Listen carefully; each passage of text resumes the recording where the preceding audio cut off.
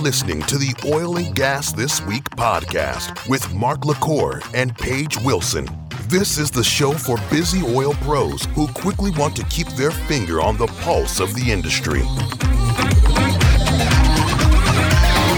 You're listening to Oil and Gas This Week podcast brought to you by IBM. This is a show for busy oil pros who want to quickly keep their finger on the pulse of the industry.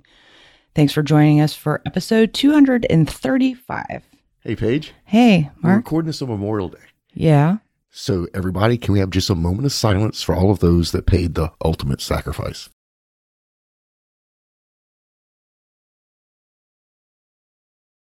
All right. How about we come out of that somber moment and have a little bit of fun?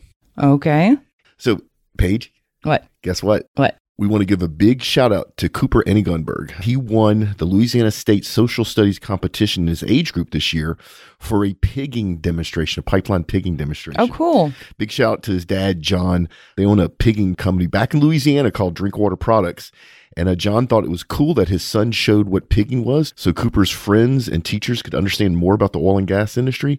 And so that's where he got the idea from his dad's company. And it's just awesome that he won the Louisiana State Social Studies competition. So congratulations, Cooper, for kicking butt and taking names. And then also a big shout out to your dad, John, for sharing what he does with you so that your son, Cooper, can share it with the rest of his friends. I just think it's awesome. Yeah. Oh, and also, guess what, Mark? What? We're starting the happy hours again. Our first happy hour. Things are getting back to normal. Woohoo. It's going to be June 24th, which is a Thursday here in Houston. We don't have the details out yet. By the time you hear this, hopefully details will be coming out soon. So just follow us on social media. It'll be from 6 to 9 p.m. And then part of our proceeds goes to fight human sex trafficking in Red M. So getting back together in person like normal times. It's going to be awesome. There's only going to be about 150 seats, people. So pay attention. I got a feeling this thing's going to sell out quickly. Well, yeah, just because everybody wants to get back to normal. It's pretty crazy. It is pretty crazy. I went shopping yesterday without a mask. Yeah, isn't it feel and they let weird me in to not have a mask on? Yeah. And speaking of things getting back to normal, we're getting reviews. Thank you, everybody. You want to read that one, Paige? Yeah. It says, excellent oil and gas podcast, 5 stars. This podcast is so informational on news in the industry, but not at all boring. Well, that's what we strive for. Mark and Paige are knowledgeable about the industry and policy. I love the rapport. That's Bev from Texas off of Apple Podcasts. Thank you, Bev from Texas. Let's get to news stories. All right. So the first one is Shell to sell interest in Deer Park Refinery to partner Pemex. Okay. I didn't know this was going to happen. Not that I know everything that's going to happen, but usually I have inklings, right? Or sometimes I get a little behind the scenes information. So this was an unsolicited bid. If you don't know the history, Shell and Motiva shared a lot of, Shell and Saudi Aramco shared a lot of refineries in the U.S. under the name Motiva. A few years ago, they split up nicely, and Motiva kept some of the refineries and Shell kept some of the other ones. The Deer Park refinery, which I've actually been to several times right here outside of Houston, it's a city within itself. It's enormous. It was always a joint venture between Shell and Pemex. But in a totally unexpected move, Pemex made an unsolicited bid, which Shell accepted, and Pemex has taken over the fuel refinery part of the Deer Park refinery business. Now, what's really interesting here is here in Houston, if you drive around, you will see some Pemex gas stations. Those gas stations are not selling gasoline and diesel from Mexico, people. They're selling gasoline and diesel from basically the closest refinery here in Houston, which is Deer Park and BP's refinery. But the Latin community has very loyal brands. And so it's fascinating. I talked about this a few years ago when Pemex opened the first gas station here in Houston. It's like, are the Latino population be loyal enough to the brands that they remember from their parents to actually spend the extra time to go find the Pemex gas stations and fill up there? And the answer after a couple of years is yes. Really? Yeah. Isn't that cool that you have such brand loyalty that you're willing to go out of your way a little bit to buy gasoline from a certain gas station, not knowing the truth about where that actual fuel physically comes from? Doesn't matter, right? And so the Pemex gas stations have done so well in the Gulf Coast of the U.S. that now they're wanting to own a different part of the value chain. They want to own a refinery, just like back in Mexico. In Mexico, Pemex owns all the refineries. Pemex produces all the hydrocarbons. Pemex moves it all. Pemex has all the retail gas stations. And so it's not going to go that far here, but Pemex is literally amping up its game and saying, okay, we have enough clients that believe in what we do, that buy from us, that we now need to own refineries. They bought one. The other interesting thing to me, which they don't go real deep in this article, is the fact that Shell was very adamant about keeping its petrochemical divisions and its docks and its terminals. That tells me that Shell sees the margins of refined fuels as less valuable as the margins on petrochemicals, and the logistics part is still money made, the docks and terminals. So I think this is probably a good deal for both sides. Pemex gets a refinery, it puts its name on, actually gets to refine its own fuel here on the Gulf Coast, here outside of Houston, to supply its gas stations, which, by the way, they're not going to just sell to Pemex gas stations. They're going to sell to anybody that buys it. Okay. But one of the people that will buy it will be the Pemex gas stations. And then from Shell's point of view, and we got more stuff to talk about Shell, I think it's another sign that the super majors are getting away from the fringe part of their core businesses and trying to concentrate on the stuff that makes the most money. In this case, Shell is stepping away from a fuel refinery, but keeping the petrochemical side of the refinery and the logistical side. So I think this is good for everybody. All right. So the next article is ad agencies step away from oil and gas in echo of cigarette exodus. Tell me how you really feel, Mark. Yeah, so this is actually, you really should read the article. The links are in the show notes, everybody, by the way, like they've always been. And so they're talking about how oil and gas companies of all different sizes, upstream, midstream, downstream, the service companies, retail, have done ads for a very long time. Now, on the show, we've talked a bunch about how those ads don't move the needle like they used to. But one of the things that's aggravating about this is this article is centered around Greenpeace. Big shout out to my Greenpeace friends, all of them. And they filed a complaint with the Federal Trade Commission, which this is serious. And they accuse Chevron of consistently misrepresenting its image to appear climate friendly, right? So when Chevron has human energy commercials out there, Greenpeace is saying, you're not showing the truth. So here's my conversation I would love to have on the microphone, Greenpeace. You want to come join me on the show? I'd love to have you here. What are you doing that's honest? No kidding. What fuels your ships? No kidding. And how many ships do they have? Yeah. And your ships aren't running lean burn technology and catalytic converters. You're running bunker C, maybe diesel, right? Which is some of the dirtiest fuels out there. And even your ships that are powered by wind, where does that sailcloth come from, right? And even your ships that are powered by wind have internal combustion engines to maneuver in the harbors. Where does that fuel come from? And your Zodiacs with the 4-stroke or 2-stroke outboards, where does that fuel come from? Greenpeace. And yet you're filing a complaint because you're saying Chevron doesn't represent itself properly in public. This is hypocrisy on the highest level. And Paige, unfortunately, a lot of the publics would go, yeah. Well, that's exactly, that's part of their agenda, Mark. That's part of their narrative. And what really bothers me is they talk about here the decision to do something like this was a moral decision. Moral. Yeah. Okay. This is from an ad agency out of New York, and they signed a pledge where they'll no longer work with oil and gas producers. And so at some point, we have to say enough is enough. And I've been saying for a while, I mean, what was it? 2 years ago where I finally said, okay, I will talk about politics because it's become that important on the show. I think so, yeah. This is another thing where I'm going to start calling out companies that are this hypocritic. This is ridiculous. And comparing big oil to tobacco, come on, people. Yeah, that's a little much. That's talk about misrepresentation in public. So maybe they got mad because Biden banned Newports or whatever. Well, that's another whole story because those same ad agencies that were going, we're not going to do ad work for tobacco, will happily do it for marijuana grown and distributed by the same tobacco companies, right? So just hypocrisy on top of hypocrisy. So to all your ad agencies that don't want to work with oil and gas, go yourself. Okay, so on a lighter note, Ford F-150 Lightning revealed an electronic truck for the masses. Okay. Where do you think I'm going to go with this? I have no idea. No clue. I think this is freaking incredible. This is awesome. Electric vehicles are the future. For personal vehicles, short range, it just makes so much sense from a physics point of view. And I could spend hours talking about it. We just need a breakthrough in battery technology. The most popular vehicle in the U.S., and has been for a while, is the Ford F-150. The pickup truck's more popular than sedans or cars, right? And Ford has led the way. And the reason Ford has led the way is they build trucks that are perfect for people that need them to work, people that need to haul heavy loads, but they also build trucks for people that don't, that just want to use them as a commuter. And now Ford is coming in and putting both feet on the line next to Tesla and going, we're building a truck, but you know what? It's going to look like a truck. It's going to function like a truck, and it's going to make sense to fleets and people that work for a living, unlike Tesla's Cybertruck. And so I just think this is awesome. If you think about the guys that do your HVAC or the guys that do your plumbing or the guys that come out and cut your grass.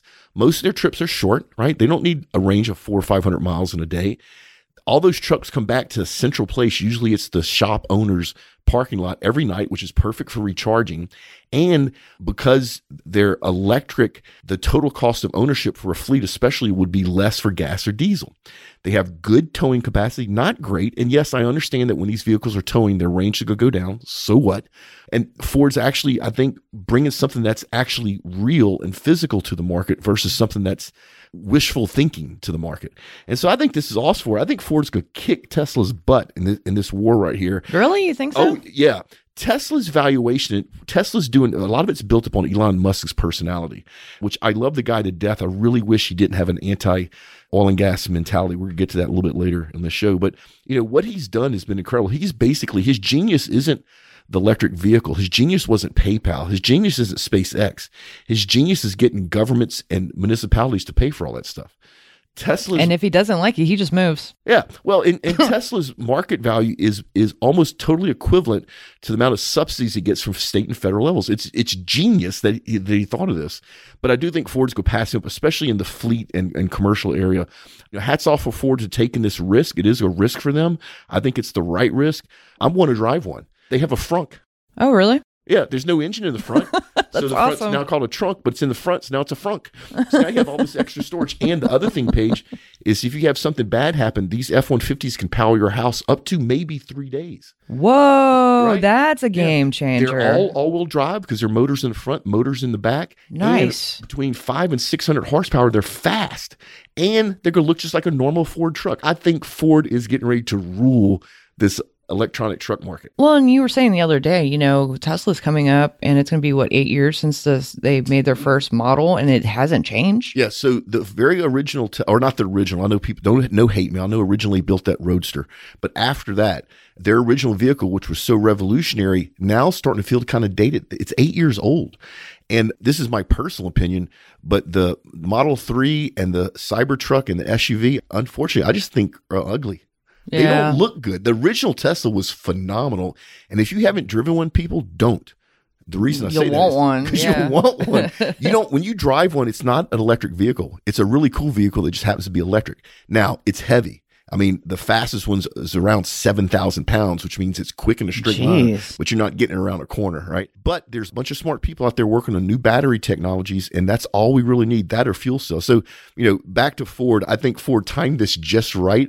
I think they get a lot of the fleet business, which is going to give them long-term revenue that Tesla's not going to be able to tap into.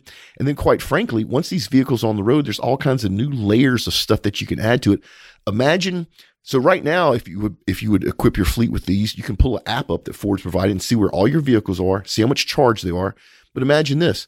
Imagine something as simple as you got all those Ford trucks to talk back to headquarters about when the automatic windshield wipers came on. Now you have a rain sensing instrument that nobody else has, right? Yeah. Right? And so now you can get detailed, accurate information on rain. So I think there's other things that nobody's thought of that's going to be layered on top of this that's going to benefit everybody. But, good job, Ford. All right. So the next one is Exxon loses board seats to activist hedge fund in landmark climate vote. Hey, calm down. It's all right. Exxon. I love you to death. I shot a bunch of your executives 4 years ago an email that says that this was going to happen. And I didn't name engine number one, but I literally said, some bad stuff's happening. We have a chance to fix it. We need to do something now, and you can't fix it by yourself. So this sounds really bad. From a practical point of view, the engine number one, who's very anti-traditional hydrocarbon business, which owns some shares, they've got one of their people, actually a company called Neste, which we know, which makes the biofuels. Oh, yeah. They got one of their people elected to the board of Exxon. The truth is, with 12 board members, this one seat doesn't really make a difference as far as voting, but it's a chink in the armor. It's the first hole. It's the first leak in the boat.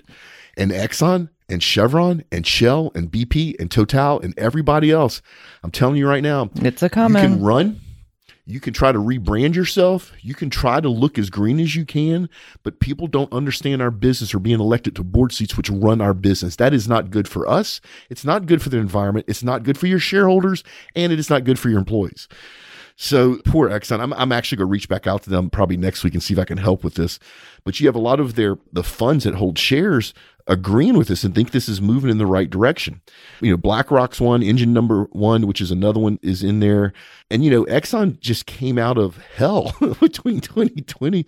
Actually, really since the downturn of 2015, 2014, 2015, Exxon's really never come back. And then Exxon's done a lot of work to make sure that their shareholders keep giving dividends.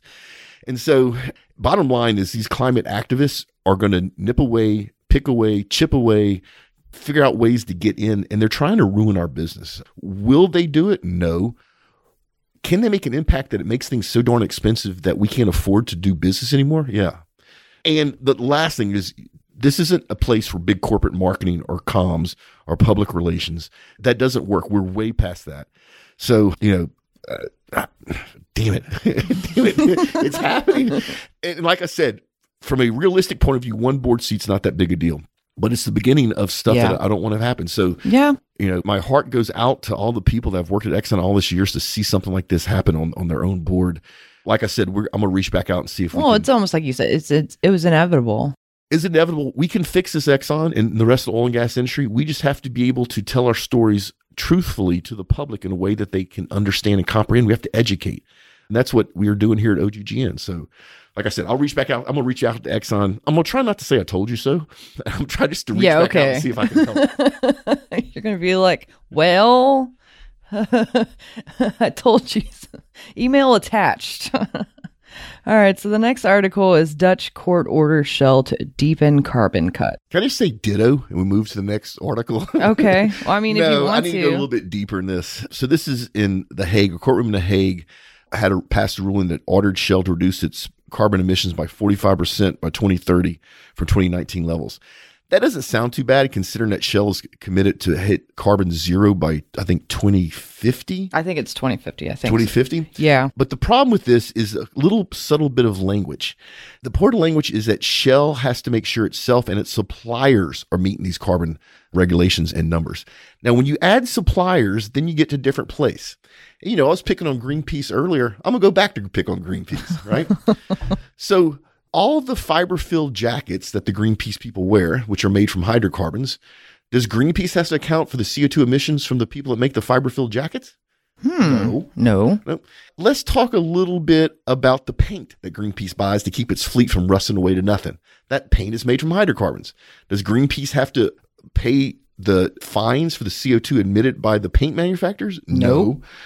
So, and of course, guess who filed this lawsuit? Our people, friends at Greenpeace, and then Friends of Earth, which, by the way, I'm getting ready to launch a show where I'm going to have these people come on and we're going to talk straight up about what's going on. No name calling, no making fun of each other, just straight up conversation around the facts because I've had enough of this. But anyway, so of course, Friends of Earth and Greenpeace said this is a big win for us. It's historic. It's the first time courts have decided that a major polluter has to cut its emissions.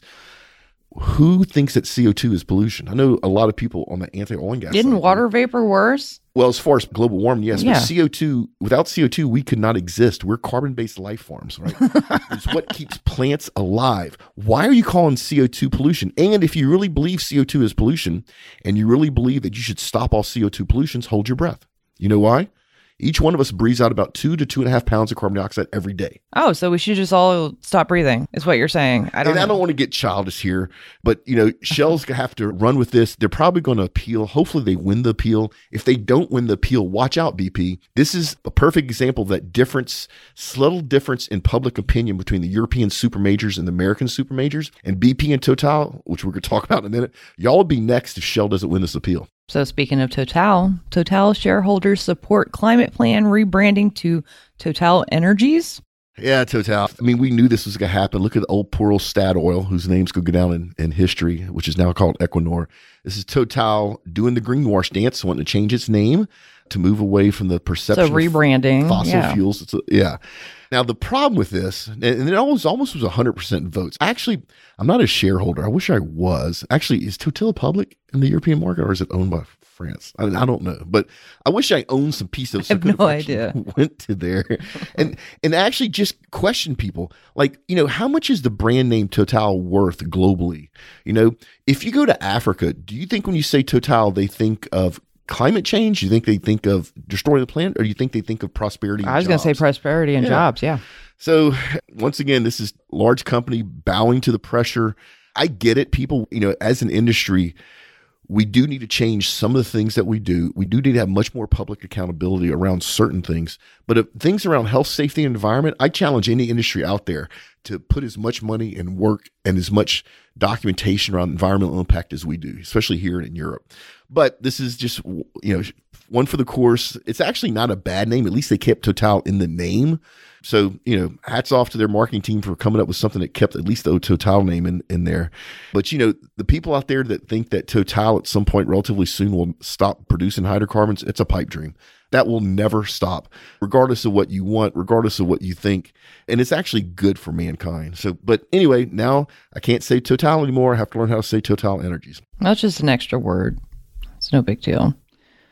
All right, so the next article is Biden budget proposes repealing a raft of tax benefits for fossil fuel producers. So if you read this article, they talk about all the tax subsidies and the financial benefits the U.S. government gives to the oil and gas industry, which is true, but they're not subsidies, right? They're tax write-offs. Mm-hmm. So things like exemption from corporate income tax for partnerships that derive at least 90% of gross income from natural resources, writing off the depreciation for oil and gas wells that aren't producing, the expensing off of drilling costs, capital gains treatments for royalty, enhanced oil recovery credits when you pull it off using the CO2, exploration development costs that never turn into a producing well. And all that, if you're not careful, could sound like a subsidy. You know what that is? That's the same tax credits that the U.S. government gives to Ford, speaking of Ford earlier, or Microsoft. Anybody that has a financial risk of developing new products, any type of research and development, which is what happens when you're doing exploration well. It's really research and development. You don't know if you're going to be commercially viable, right? And if you're having to build new drill pipe or a different type of measurement while drilling motor and you have R&D costs behind that, you should be able to write those off. And if you don't want the oil and gas industry to be able to write this off, then say nobody else can write that off. Right, exactly. And so, but what's happening, and I've warned everybody about this, what's happening is you cannot get rid of the U.S. oil and gas industry ever. What you can do is make it so expensive that it makes more sense for us to import hydrocarbons. And this is one step in that direction. You're now taking away the ability for oil and gas companies to write off stuff that other companies in the same heavy iron space can write off as tax credits and saying we can't do anymore. That's going to add cost. Now, do you think those costs will be paid by the employees at Shell or Chevron, or do you think it's going to be paid by the consumer? The consumer. Of course, the consumer. So it's increased the cost of gasoline. And Paige, my car runs super unleaded. I just went and filled up 2 days ago. It was $2.82 a gallon here in Texas. That's crazy. Yeah. That's California prices, except in California it's $5. Yeah, right? exactly. Yeah. Unfortunately, people, if we don't change the way our government is interacting with the oil and gas industry from a tax credit point of view, that's going to continue.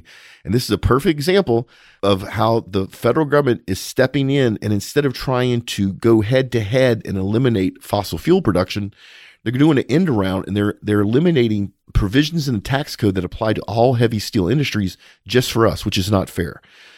So it is what it is. People, as your electricity bill at your house goes up, as your cost for milk goes up, as your cost for fuel for your car goes up, and even if you own a Tesla, as the cost for your electricity that charge at Tesla goes up, think about this next time it's time to vote. Yep. All right. So next one is shale consolidation. Cimarex and Cabot merger tops busy month for sector deal makers. All right. So the M&As have been happening. I told you it was going to happen. It's happening now, but this one's really different. Although on the top of it, you wouldn't see that's any different. Most of the M&A activity that's happened up until this point is consolidation into single basins, into the companies that have the sweet spot. And if you don't know this, when you go buy mineral rights, there's different parts of the geography that is easier to produce or less expensive to produce compared to others. And that's typically called a sweet spot. It's the easiest place to make $1 getting oil and gas out the ground. And so what's happened up until recently, all through 2020, is you've had acquisitions and mergers to enforce that. So if I have competitor A that have a lot of sweet spot properties in the same basin I am, I will buy them. These two guys are doing a complete different. They're actually expanding their basins, right? So they're not concentrating one basin, they're concentrating multiple basins. I think this is the wave of the future. This is what I would call the unconventional hydraulic fracking, 3.0, where we learned our lessons. We learned how to do it less expensive. We've learned how to do it very environmentally responsible. We learned how to get it to market. We've built the infrastructure. And so now we're capitalizing on our nimbleness, right? If WTI goes up an extra half a cent, can we move our operations to a basin that produces more WTI? If natural gas goes up a half a cent, can we move our operations to a basin that produces more natural gas? I think this is awesome. I think this shows creativity. I think it makes perfect sense. And I think we're going to see more of this sort of thing. And I do not expect this new company to come out and stop buying stuff. I think what they're going to do is continue to buy operators that are in adjacent basins that have the expertise that they are exhibiting here. I mean, we just had EQ2 buy Alta Resources. We had Wilson buy a bunch of resources from Diamondback Energy. Bonanza Creek just bought, who did they buy? Somebody. Anyway, so you have a bunch of these type of deals going on. This is the first one where they're capitalized on different basins instead of a single basin. High Point Resources. High Point Resources. Thank you. Yeah. So good luck to new company. It's nice to see they kept people working, keep people employed. As the cost of crude is creeping up, I expect them to get really busy. All right, so next up is AAPG and SPE explore merger to create new organization. This is the beginning of the end, unfortunately, of a lot of oil and gas organizations. And I've been a member of SPE for Lord knows how long. I've been a member of API for Lord knows how long. I'm a member of several of them. And I've been saying for years that the organizations don't bring the value they need to bring. What happened, though, is even though they didn't bring the value to their members that they used to bring, they kept getting sponsorship money, so they kept running it the same way. And by the way, people, I don't want any of these things to disappear. There's a lot of history with a lot of these, but they need to change their way. What you're seeing is basically AAPG and SPE, both of them had a huge hit on income because of 2020. Yeah. But they've also had a huge hit in members. People don't see the value in joining anymore. So both of these organizations are on the decline. So it makes total sense for them to merge. And unfortunately, unless they radically change what they do, which is going to be really hard because of internal politics and traditions, they're going to disappear. Even though they're merging, they're going to disappear. Now, the flip side is I think some of these industry organizations, if they do the right thing, have a chance to really grow and prosper. You and I went and spoke in New Mexico, and the New Mexican, was it Oil and Gas Association that sponsored us going a couple years ago? Yeah. They're doing things the right way. Remember, they had a lot of their board members were under 35. They were looking at new ways to half of them got on my podcast. Yeah. And so, this may be a chance for somebody like SPE to partner with one of the newer, more nimble organizations and learn from them. But, leadership at AAPG and SPE and also API, y'all really need to look at what y'all are doing and understand that if you don't change, you will disappear. And disappearing is not going to happen overnight. It's going to be painful. It's going to go on for years and years and years. So if you want some help with this, as busy as I am, reach out to me. I would love to give you my input on what I think you need to do differently. And the other thing, if you read through this article, conventional old oil and gas guys, which, by the way, I just had a birthday, so I must be officially. Yeah, happy birthday. But if you read this, they're saying that they'll do it in the next couple of years. Like, they're not saying they're doing it this week or this month or even this year. Things have already changed, so they should probably adapt. Maybe speed that up a little bit. And that way it might be a little more easier to adapt in 3 years, Yeah. Yeah, that's okay. Yeah. All right, so Nigeria to kickstart 100 oil and gas projects between 2021 and 2025. Wow, that sounds great. Remember me talking earlier about how if we don't change what we do politically in the U.S., we could drive business outside the U.S.? Yeah. Here's boom. It's happening. Wow, jinx. And the interesting thing, it's over 100 projects. Most of them are petrochemicals, which I've been saying for years is the better part of the value chain. They're also doing midstream projects, upstream projects, terminal projects. And this is the country itself putting its money, its resources behind this. They're also doing fertilizer projects, which actually fit under petrochemicals. You may not know this, but about 60% of the world is fed with fertilizer made from natural gas. I think I did know that. Yeah. And so hats off to Nigeria for having the resources and the understanding to do this. If we're not careful, and if Nigeria keeps a hold on its corruption problem, and if they build infrastructure, I could easily see Nigeria passing up the U.S. with LNG exportation, right? Because our politics are getting in the way already, and it's 2021. We're not even through the fourth of the term. Right. Right. And so if we're not careful, by 2035, 2040, even though we logistically and physically should own the LNG export market in the world, which is better for the entire planet, we may lose that because of our own politics. And countries like Nigeria, who honestly don't care about Greenpeace, will pull ahead. And once again, people, I'm not saying anything against the environment. I love the environment. Our industry loves the environment. But we've got to the point now where our politics here in the U.S. and in Europe are greatly impacting our ability to make money. And the result naturally is going to be you move out of those areas, which means you're going to move those jobs and those resources out of the U.S. and out of Europe. Yeah. But good thing for Nigeria and its people. 6 years ago, I was talking about how this could happen, but only if they got corruption cleaned up. And the corruption was so bad. Yeah, it's it was still really bad. Yeah. But they've made a big difference. So hats off to their president for pulling off something I didn't think he'd be able to pull off. All right, so this one's a good one. Oil up near $70 a barrel as demand outlook improves. Okay, this is awesome news. Now, here's the thing we have to all be careful of, people. We don't want to go above 80. Right. We go above 80, it's going to trigger an increase in productions in the unconventionals in the U.S. We're going to flood the market before the demand comes back, and we're going right back to $20 a barrel oil. A lot of this has to do with what's going on with OPEC and also Russia, which is now known as OPEC Plus. We really should be part of that. We're not. That's a separate podcast. But they're seeing a growth in demand. They're also seeing the reduction in supply. And so the crude output actually gets to the point where we can actually, all three of us can up crude output and still keep prices high, which is great. All of this news is great. It's a great article. We just got to be really careful we don't go nuts if it gets above 80. We have a new clubhouse room that we're launching actually next week by the time you hear this. And it's actually a clubhouse room on business travel because business travel is coming back in oil and gas. Thank God. And it's sponsored by our newest partner, United Airlines. How cool is it that United Airlines not only is working with us, and we love them already, but that they see this uptick in business travel and oil and gas coming to the point that they want to start marketing in front of it, which is what we're going to do. We'll put a link to the clubhouse room in the show notes if y'all want to go check it out. I think it's at Wednesdays at 12, but don't hold me to that. But once again, this is awesome news. All right, so I think we covered this before earlier this year. SpaceX acquires former oil rigs to serve as floating Starship spaceports. Yeah, so we did cover this earlier, which is still a cool story. They bought a couple of spar rigs to actually use as spaceports, which is awesome. The reason I brought this back is there's something going on that's not getting any immediate attention. What's up? SpaceX owns a mineral company called Lone Star. Really? Yeah. And you know what Lone Star does? What? It produces natural gas. It's out there buying mineral properties, right? Leasing mineral properties and then hiring operators, and it's producing natural gas. The reason they're producing natural gas is the next generation of rocket engines for SpaceX is going to use methane and liquid oxygen for fuel. And methane is basically natural gas. So what Elon Musk and SpaceX is doing is they formed their own operating company. Interesting. So he's not so anti-oil and gas. Publicly he is. From a business point of view, he just spent a bunch of money because he's now an operator. That's crazy. Isn't that crazy? But he technically is not the operator, or SpaceX is not. They formed a separate company so they wouldn't have this conversation. Right. Which is called Lone Star. But I did a little bit of research, and it's 100% to fuel the next generation of rocket engines. And this is why I know that Elon Musk's end game has nothing to do with Tesla, has nothing to do with solar roof panels. It has to do with space. I think Bezos is chasing right behind him.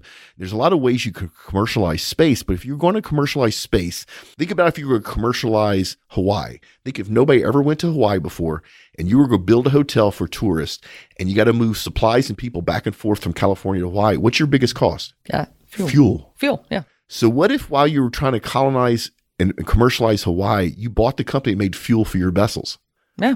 It'd make total sense. Yeah, right. Yeah, exactly. That's what they're doing. They're building the company to make fuel. Instead of vessels, it's rocket ships. Yeah. And instead of going across the ocean, you're going through outer space, but it's the exact same scenario. I think this is genius. Like I said earlier, even though Elon Musk publicly doesn't support our industry, the guy's a genius. And this is just another example how the world will never be able to function without hydrocarbons. There's no other fuel around that has enough energy density to get us out of our gravity well. And I know you see me over here snickering. Yeah. But I'm laughing because I don't know if anybody's seen Jeff Bezos's rockets, but just go Google it. Just go Google it. Means? It looks like something that it shouldn't look like.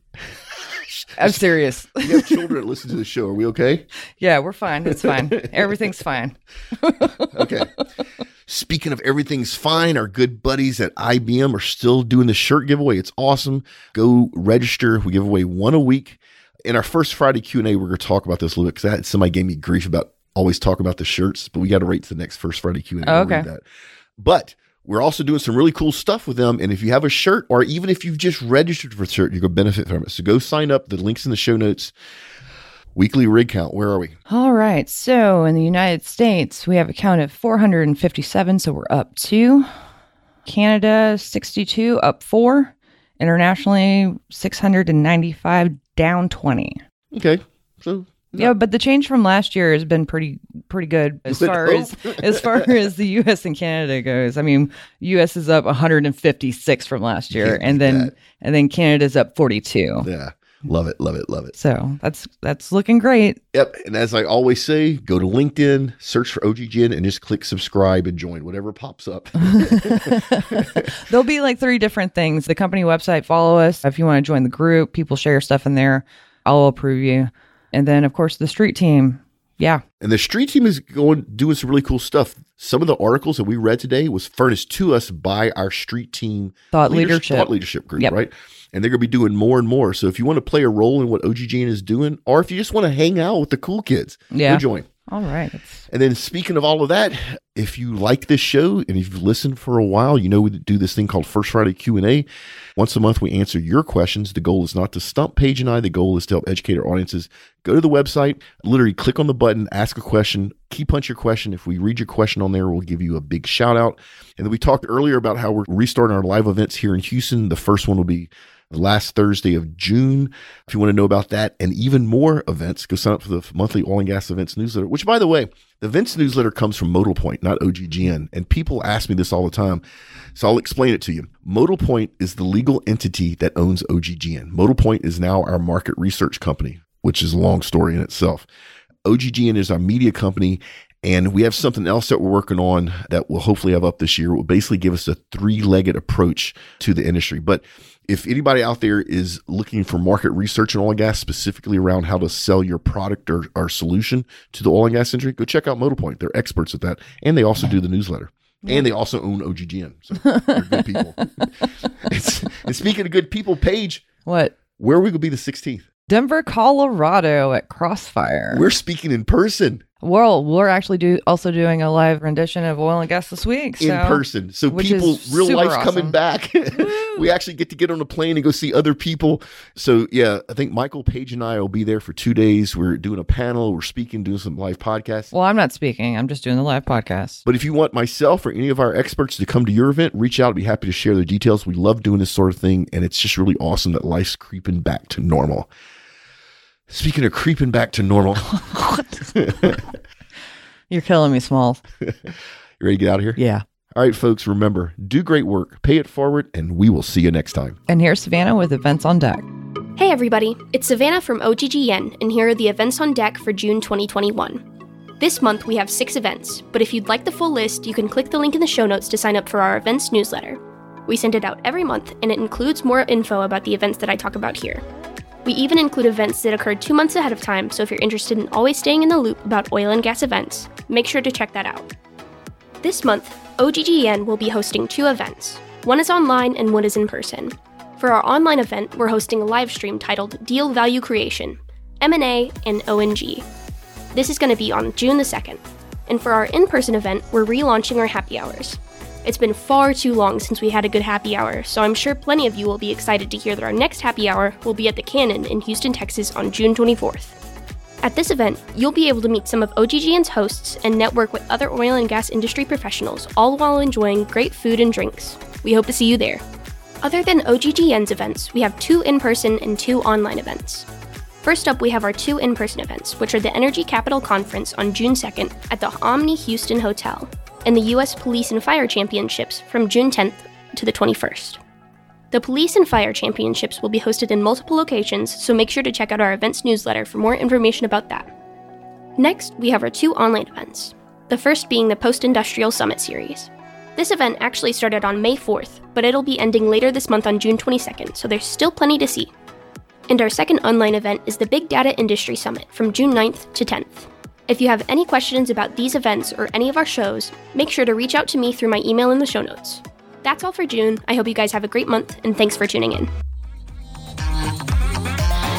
Tune in next week for another informative and entertaining episode of Oil and Gas This Week podcast, a production of the Oil and Gas Global Network. Learn more at OGGN.com.